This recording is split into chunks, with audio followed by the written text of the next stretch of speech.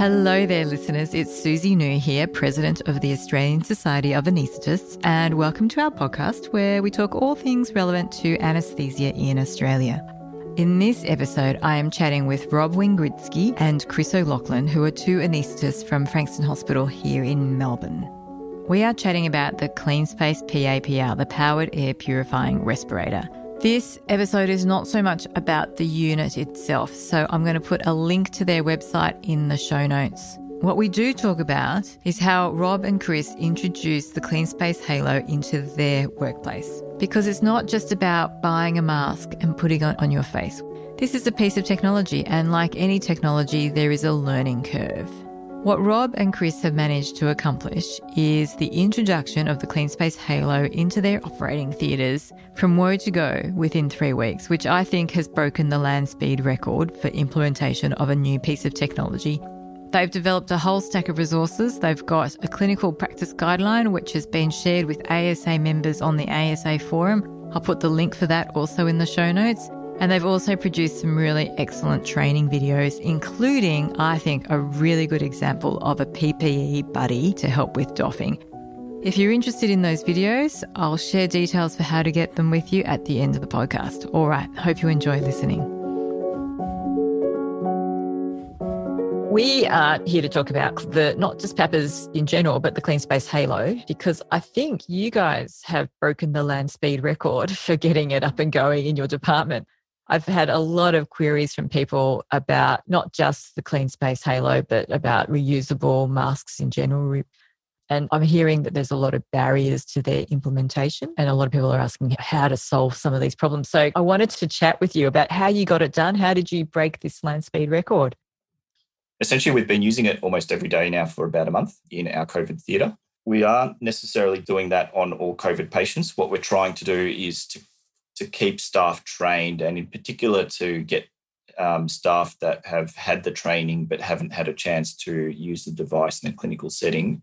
We're pulling cases off the emergency theatre list that are relatively straightforward and COVID negative to do in that environment. So everyone gets a chance to practice with the device, and everyone gets a chance to, more importantly, practice with the device with the full PPE.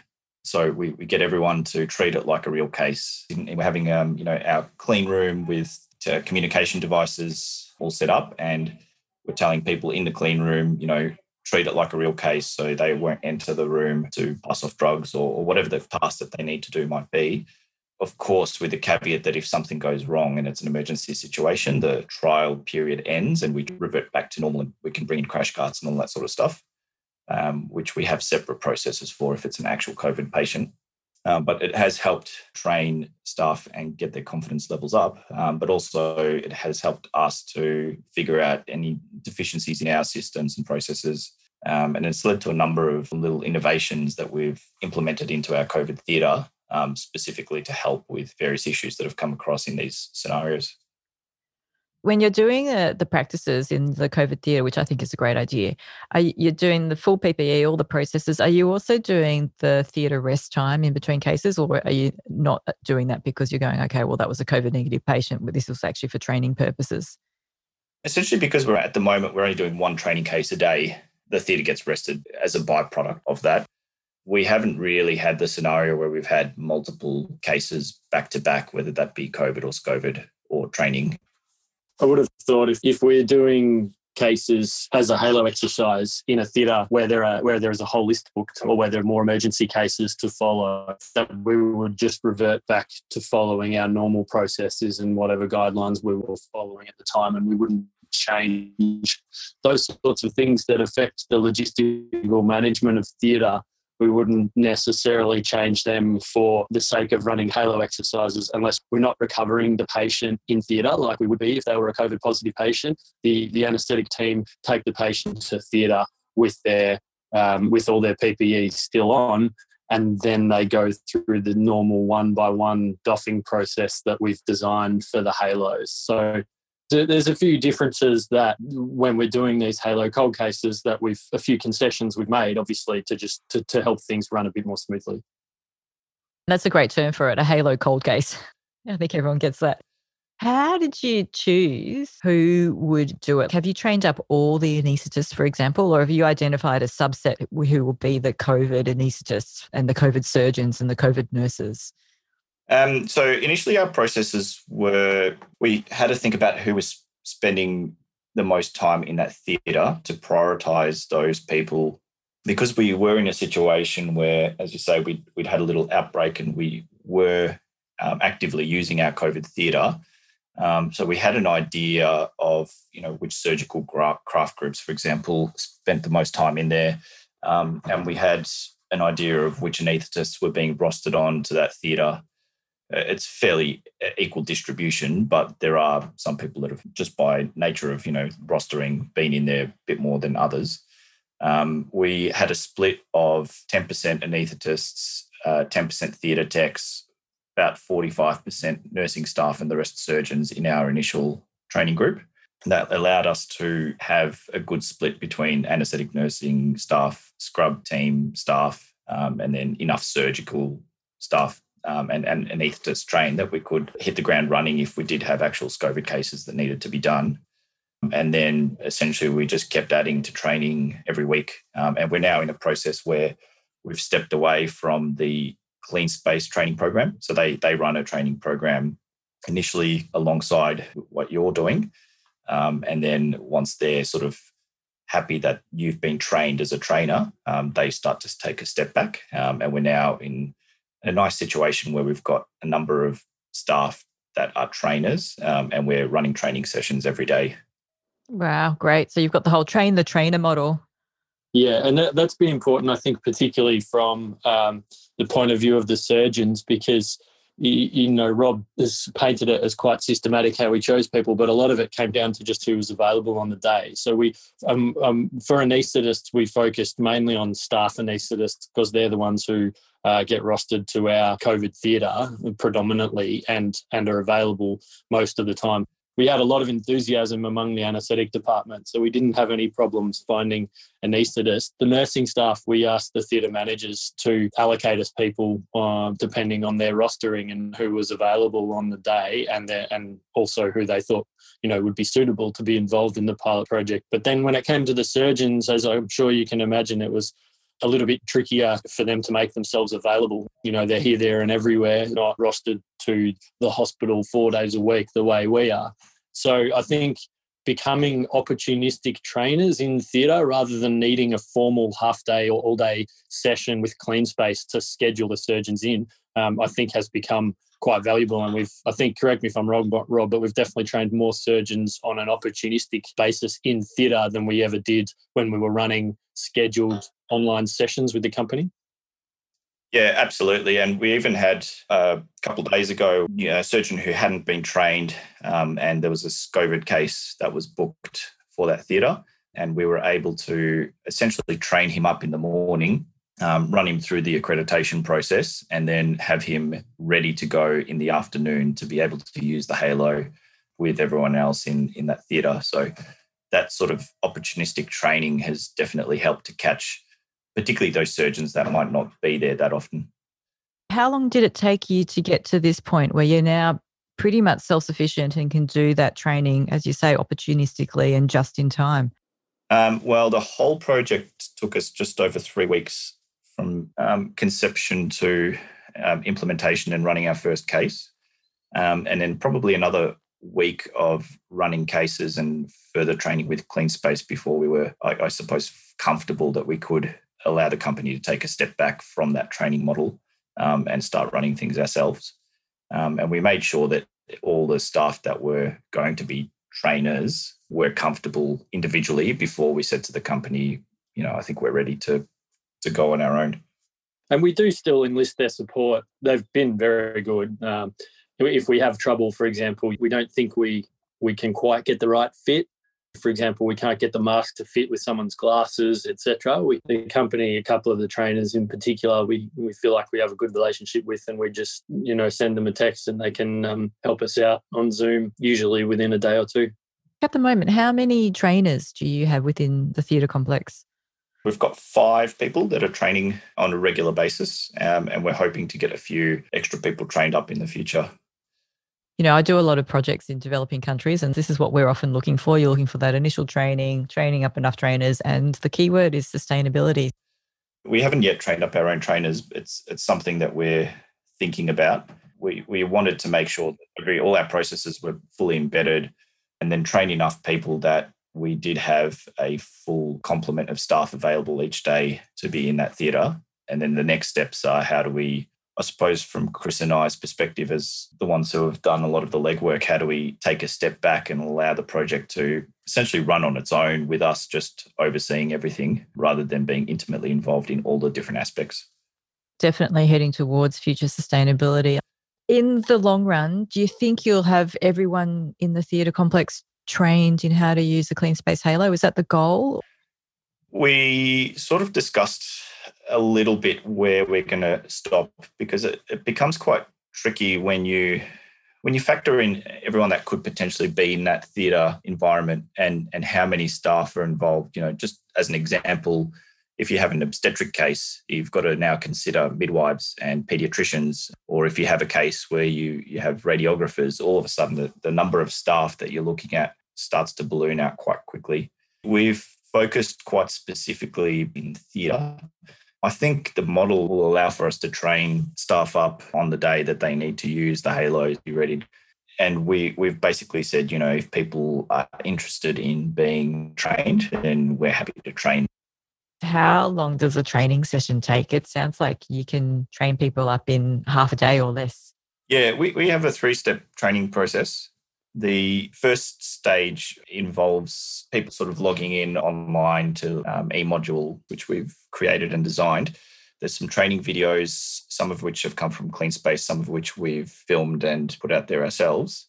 And we ask everyone to read through, in particular, the safety components of the device. So, donning, doffing, device check, failure protocols, which are part of our clinical practice guideline. And then there's a quiz, which takes a variable amount of time, or around half an hour. The second component is a training session.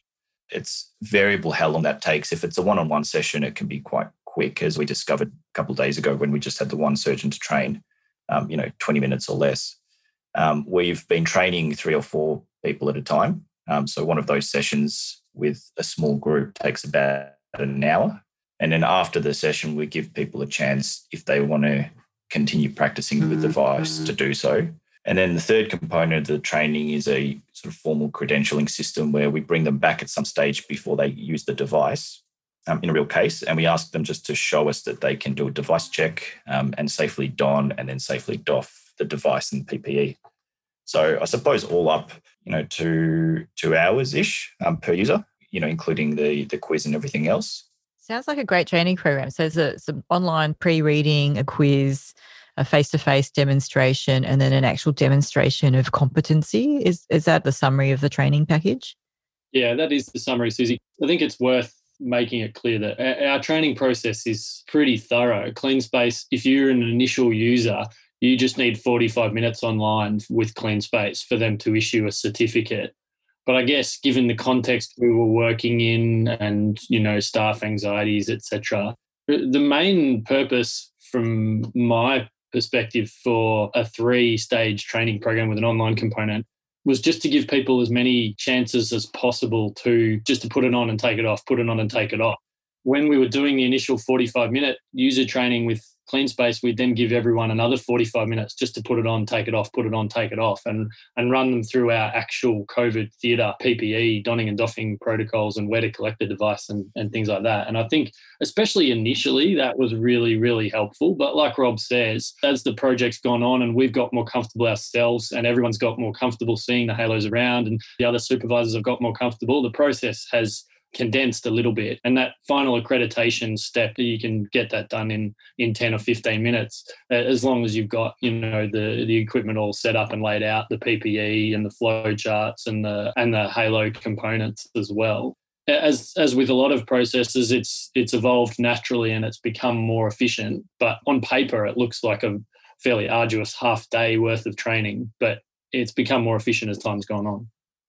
I think everyone has realised as we wear more and more PPE, we do get more efficient at it. I remember the first time I had to don airborne PPE for a COVID patient, And it's felt like it took ages because I wanted it all to be absolutely rock solid. And then now we can put it on almost in our sleep, not quite, because we need PPE spotters and buddies and all that sort of stuff. But we do get more efficient at it. Totally agree with that. You're right. The same goes even just, I've found, just for doffing the halo itself. Like the first time you put it on, you don't know how to take it off. The second time, you worry about following the very specific steps. And we've found that a lot of people who are wearing it for the first or second time have much preferred the doffing buddy to undo the clip for them, because the clip can be quite stiff and it might reduce the chances of setting off the blower a bit. But as people have worn it more and more people are getting much more efficient at taking it off and taking it off by themselves, undoing that clip themselves as well. That's the key component of any skills acquisition, isn't it? That it's repetition that is key. Yeah, absolutely. Yeah, absolutely. The whole process that we had was to try to get people practiced and comfortable with the devices. As you say, when you first put, a new bit of PPE on, you're much more conscientious of how you don and how you doff and how you wear the device. And the tendency for people to have is to wear the device quite tightly, like an N95 mask, even though it provides protection because of the nature of being a positive pressure device when it's sort of more loosely on your face. And even I personally found that the first time I wore it was much more uncomfortable than when I'm wearing it now, because I've gotten much more practice in and I've gotten really used to the device. So that sort of practical component of our training program was designed specifically with trying to get as many people as comfortable as quickly with the device as we could. Sounds like a great training program. And I believe you're going to be writing this up for Australian anaesthetists for the December edition. Is that right? Yes, I'm starting to work on an article sort of describing some of our processes. Oh, I'm looking forward to reading it. You may not have a sense of it yet, but I talked to Lachlan and he was talking about needing to train staff again every 2 weeks to do a refresher. Are you finding that you need to do that as well, that people might forget some of their muscle memory? I suppose in particular the issue with the CleanSpace device is surrounding doffing in particular. The actual donning and device check component, we're finding that people are very comfortable with, even on repeat uses. And we've got an evaluation form that we give to everyone who goes in for the first time. And then when they go in, after they've used it more than once, but we comment that does get easier the second, third, fourth time round. But the changes in things like, comfort levels with device check and donning remain consistent. We're seeing changes in particulars around comfort during the case and wearing a device. So as in user comfort, not comfort with the device familiarity, and also with doffing. So that's sort of the two main areas that we're seeing changes in. And I think because we've got the device check and donning quite protocolized, and we're using a donning buddy, and the donning buddy at the moment, because we're using the device in daylight hours only, we haven't yet moved to using it after hours, is a super user who's very comfortable with the device. So we haven't found that particular aspect of it to be an issue. We've process mapped, what's been happening from when the users collect the device to when they doff, and we've had excellent results with doffing buddies helping out with doffing. I'm a big fan of PPE buddies for donning and doffing. I've been advocating for them at all levels, and I'm glad to see the Department of Health has included them. I'd love to see them being implemented more. Talking about the evaluation, how have you found the staff reception to these? What are people's views on the CleanSpace? Staff perception has been excellent. We've had an excellent response. So our overall evaluation uses the Likert scale to evaluate the responses to various components. We've looked at device check, donning, device comfort, communication. Would you prefer to use these over an N95? There's 6% of staff that are neutral. They're on the fence about whether they want the Halo or an N95. That tends to be surgeons. I think some of them have just found it a bit difficult with loops and other bits and pieces. But we've had 91% of people say that they prefer the Halo to an N95. And a vast majority of people find them more comfortable to use and they feel safer and more protected in them. Just say you had a COVID or a SCOVID patient coming to theatre and you had, say, a surgeon who would prefer to use an N95. Would you allow that to happen, or would you say that everyone in that theatre needs to be in a CleanSpace? No, our system allows for people to choose. We're certainly not forcing anyone to use a device that they don't feel comfortable with or they don't want to use. Our department heads have basically stated that they want everyone in that theatre environment to either be fit tested an N95 mask or have a clean space halo. So essentially trying to protect everyone to the best of our ability. So they're really our criteria for being in that environment. And hallelujah for having that as the minimum standard. Well done to your department heads. The big question I keep being asked is cleaning. What do you guys do for cleaning the clean space? I just wanted to add to what Rob said about the comfort and the surgeons. I think that's a significant consideration for people that are trying to become trainers and roll out this sort of thing in your COVID theatre, because definitely in our space, we use a disposable face shield over the top of whatever mask you're wearing in our COVID theatre, as I'm sure pretty much everywhere does these days. And the halo is ergonomic enough that it fits under the face shield with no troubles, and keeping in mind that we're also wearing a surgical mask over the top of the halo as well, because the exhalation valve is not filtered. And the surgeons in particular, most of them aren't that keen to be operating in disposable face shields.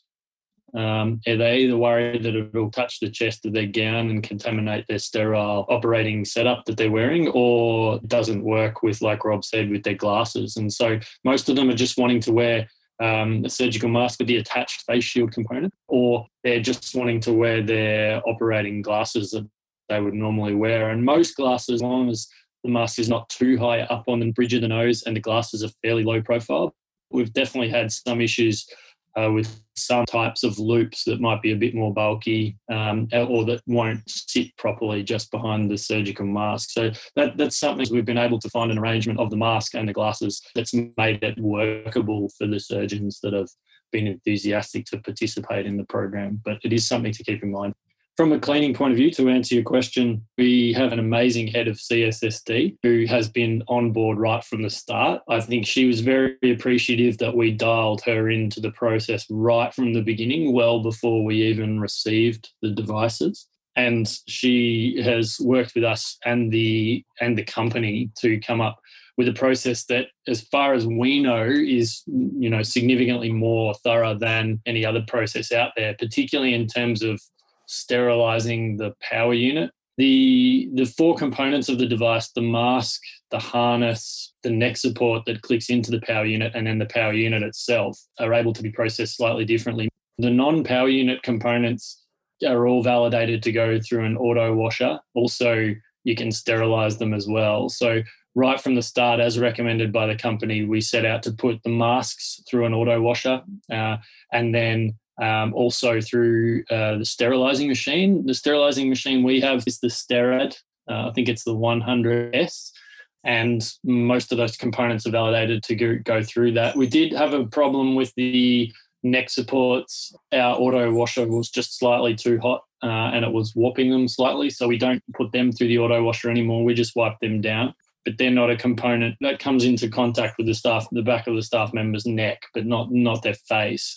So we focused mainly on the mask and the exhalation valve assembly as components that were requiring a very high level of sterilisation. They get washed, they get sterilised, and then they get put into a clean dust cover. This was important that it looks like it's sterile. There was a problem where the SteriPeel actually sticks to the silicone of the mask, so that wasn't possible. So now they come out of the Sterad machine sterile, and they get handled by a clean CSSD staff who puts them into a clean dust cover. The power unit was a whole other story. The power unit is recommended by the company just to be wiped down and disinfected and placed back on charge. And that was something that was raised as a potential issue during our program in the context of a staff outbreak of COVID-19. So we made some inquiries about going to the next level of sterilising power unit, and it turns out the power unit is validated to be sterilised in a machine called Steris,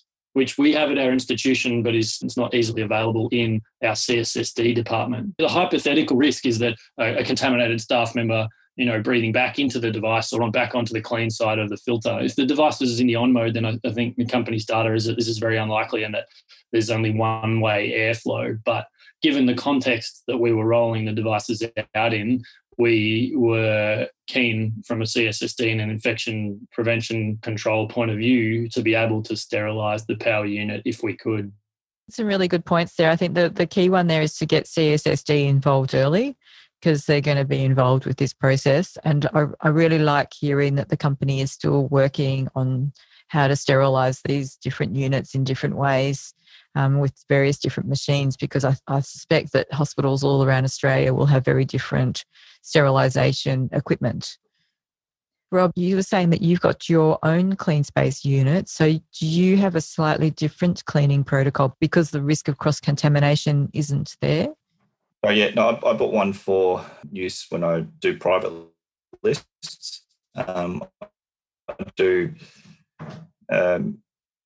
quite a bit of ENT sinus work as well. So I sort of wanted it available for those. And obviously I don't have access to Sterad's hydrogen peroxide vaporizers anywhere at home. I have been in talks with the company and with others about the best way to sterilize for individuals, and we're thinking about ways of writing up some guidance for individual users as well. But essentially, because I'm not sharing the device with anyone else, the necessity to sterilize the power unit isn't there. The concern with the power unit is that you have a staff member that's asymptomatic or pre-symptomatic that potentially contaminates the power unit. So for my power unit, essentially I've got a clear plastic tub that I can doff dirty components into. And then wearing PPE, I can actually wipe down the power unit with 70% alcohol wipes, including the neck support. And then for the units that could potentially, or the unit components that could potentially be contaminated, which is the mask, and in particular the outside of the mask and the exhalation valve, alcohol, and then hang them up to dry. So the process itself is not that arduous. It takes me 10, 15 minutes at the end of the day each time. There are talks, again, with the company about what can private hospitals potentially do to make things easier. And I think if there's a separate area for doffing and cleaning that might be available for staff, that would be one thing that would be quite useful of a process. You made me think a couple of things there. When you made a good point about wearing the clean space unit, that you're still wearing either a surgical mask or a face shield over the top. And that's one thing I've heard, is that you're meant to wear a hood over them in order to protect the unit from getting contaminated. Have you thought that that's not required because you're going to go through a very diligent cleaning process? The reason we have a surgical mask over the top is not for contamination reasons. It's because the exhalation valve doesn't actually contain any filtration on it. So there is an aftermarket filter that you can attach to it, which whenever we train scrub and surgical staff in particular, we offer that as an option for them. We say we can get these filters if you would like to wear them.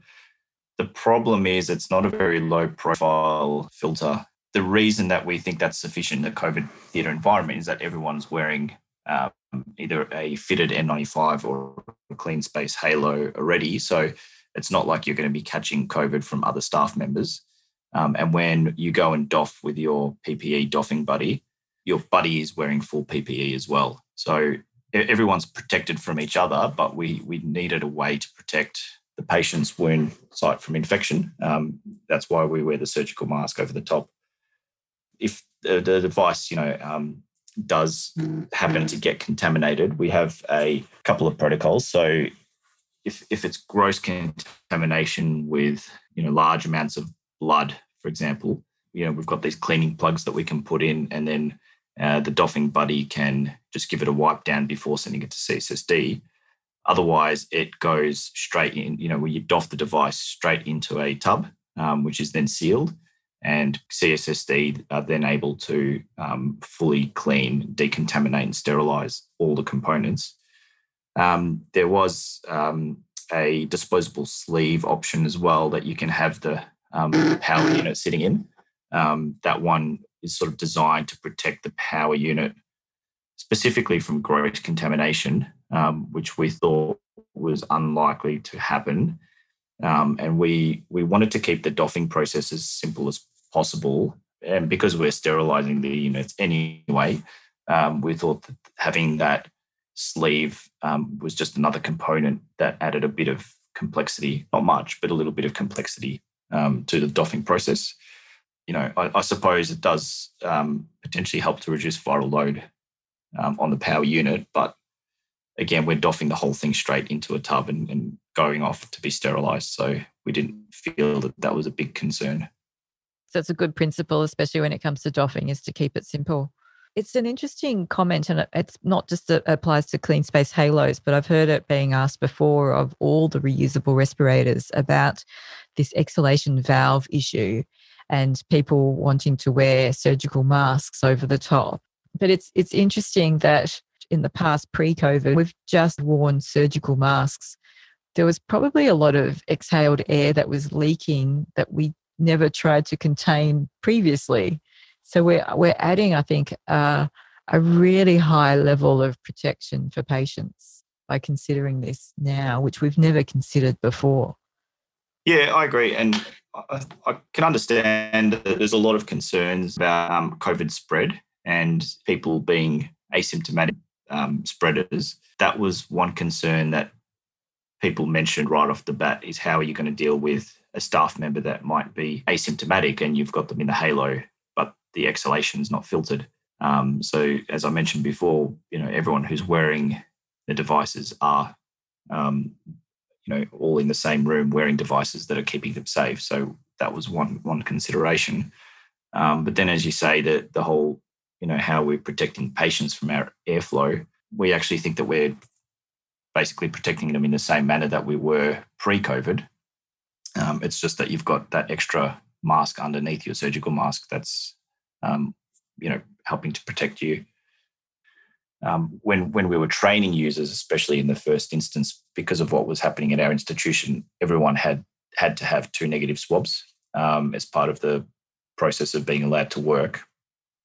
So we felt comfortable in our training process where everyone was taking the units on and off, and potentially had the situation where someone was wearing the halo without a surgical mask over the top, providing an infiltration, and then someone else was doffing and practicing, all in the same room. But in that instance, as I say, everyone had 2 negative swabs separated by a few days, so to mitigate any risks of staff infections. Wow, really high level of staff protection there. Good on you. Well done. Before I asked you if there's any other points you wanted to make, I just wanted to ask, you shared with me some really good resources there. Chris and I, when we sat down to get all our protocols and videos and everything up and running, we specifically had a chat about how we're going to do this so that it can be widely adopted, not just so that it can be adopted by our institution, but how can we create something that any hospital can pick up and use as a base for then rolling it out themselves. Part of what we've done in terms of, cleaning protocols, donning, doffing, device troubleshooting, all that sort of stuff is to keep it as simple as possible so that you can, roll it out to all end users and they don't have to worry about some of the complexities surrounding those issues.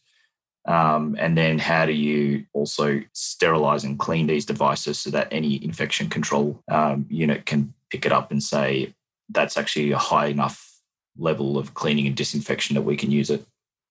That's great. It's a tremendous amount of work that you guys have done, and it's also really generous to share it more widely. And I think if it saves anyone out there a little bit of work or a lot of work, that's really good. And it's also really, I think, important thing to be doing, to be supporting each other, because we're all learning about all of this at the moment, and some, like yourself, faster than others. Oh, we're all in this together, aren't we? Actually, you did ask at the start, how did we get it out so quickly? And I don't think we specifically answered that part, but it was actually much time to it was because we did have the issues surrounding the outbreak in our hospital, which meant that we were doing a lot less operating. And so Chris and I were able to be pulled off clinical duties. It certainly took a lot of work after hours as well to finish writing protocols and submissions to various committees and that sort of thing. I think Chris and I were texting each other past midnight quite a couple of nights, and we made the joke that we're seeing each other more than our wives at the moment. But that period of time where we did have a lull in elective work in particular and theatre work really allowed us to focus and dedicate all of our time to this project. I would suspect that, units or departments that are trying to roll it out on as large a scale as we did might need to take a little bit longer than the 3 weeks sort of time frame that we had, or try to find a way to free up a few people to, focus on things like device familiarity and training processes. I absolutely do not underestimate the amount of work that's gone into this. There's not just the processes and the guidelines that need to be mapped out, but there's a lot of engagement that you need to undertake at your hospital with, as you mentioned, CSSD, the nurses, the surgeons, to try and get these things up and running. So I think a big credit to both of you for doing it, as I said, breaking the land speed record in order to get it done. And I also think big kudos to both of you for generously wanting to share it with, by the sounds of it, not just anaesthetists, but anyone out there who's also having to go through this same learning process. Is there anything else that you wanted to add that I haven't asked you about, that I haven't covered, about the clean space and about getting it up and going in your hospital?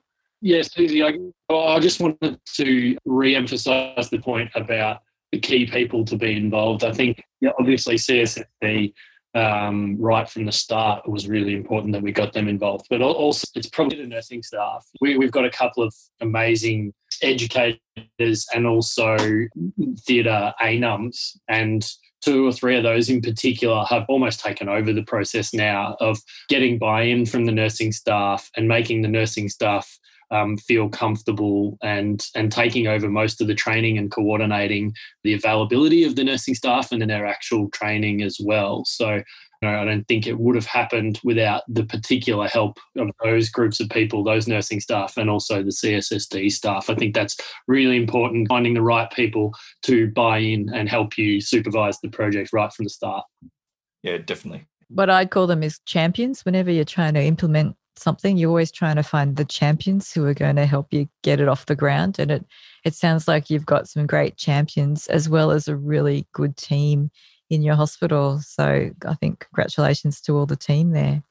If you didn't have anything else to add, I just wanted to thank you for your time this morning. Thanks for putting up with the IT glitches. Oh, I know you're interested in seeing the unit, so I did bring a unit along just for you to have a quick look. Thank you. It's a good photo in your CPG. I like that. That's very clear diagram. Yeah, the diagrams. I think those ones are from the company. So I think the company's done a really good job in keeping it lightweight and quite ergonomic. But yeah, I brought that along for you. Thank you. Thank you, both of you. Thanks for doing, as I said, tremendous job. Thanks for your time this morning. Lovely meeting you. Hopefully next time I meet you, we're talking face-to-face and we're not being interrupted by Zoom dropouts. That would be good. That would be good. Thanks, Susie. Thanks, Susie. Well, I hope there were some things in there that you found useful, especially if you are looking to implement the Clean Space Halo in your workplace. Just remember that's how Rob and Chris implemented things in their hospital. From what I understand, they went above and beyond in terms of having every component of the unit sterilised. I'm sure it's going to be different in other hospitals. If you have any feedback or if you've done things differently, do let us know. Either drop me a line via the ASA email, or if you're an ASA member, why don't you share your guidelines with us on the ASA forum so that we can hopefully just help anyone else out there who's in the same boat. Rob has also very generously agreed to share his training videos. So if you're interested, please email us asa@asa.org.au and we can put your request through to Rob. One good reason to watch those videos is that there is a really good example of what I think a PPE buddy should do, especially when helping someone doff. Some of you who are interested in the Clean Space Halo will know that you're unable to purchase one as an individual. Well, have I got news for you? The ASA and Clean Space have just made arrangements for ASA members to purchase a Clean Space Halo unit. Now, you can't just purchase it and be done with it. We are looking for 20 people to pilot this initiative. People who are going to buy the unit, do the training, be credentialed, and then also help develop the single user cleaning protocol. The aim is that we'll be able to launch this for all members in the future. So if you are an ASA member and you would like to be involved, please do email us. asa@asa.org.au is the email that you need to use. Okay, stay safe out there. This podcast was produced by the Australian Society of Anaesthetists. More podcasts can be found on the ASA website, asa.org.au. Music was La Toile Dance by Maiden, which can be found on the Free Music Archive website. We hope you enjoyed listening.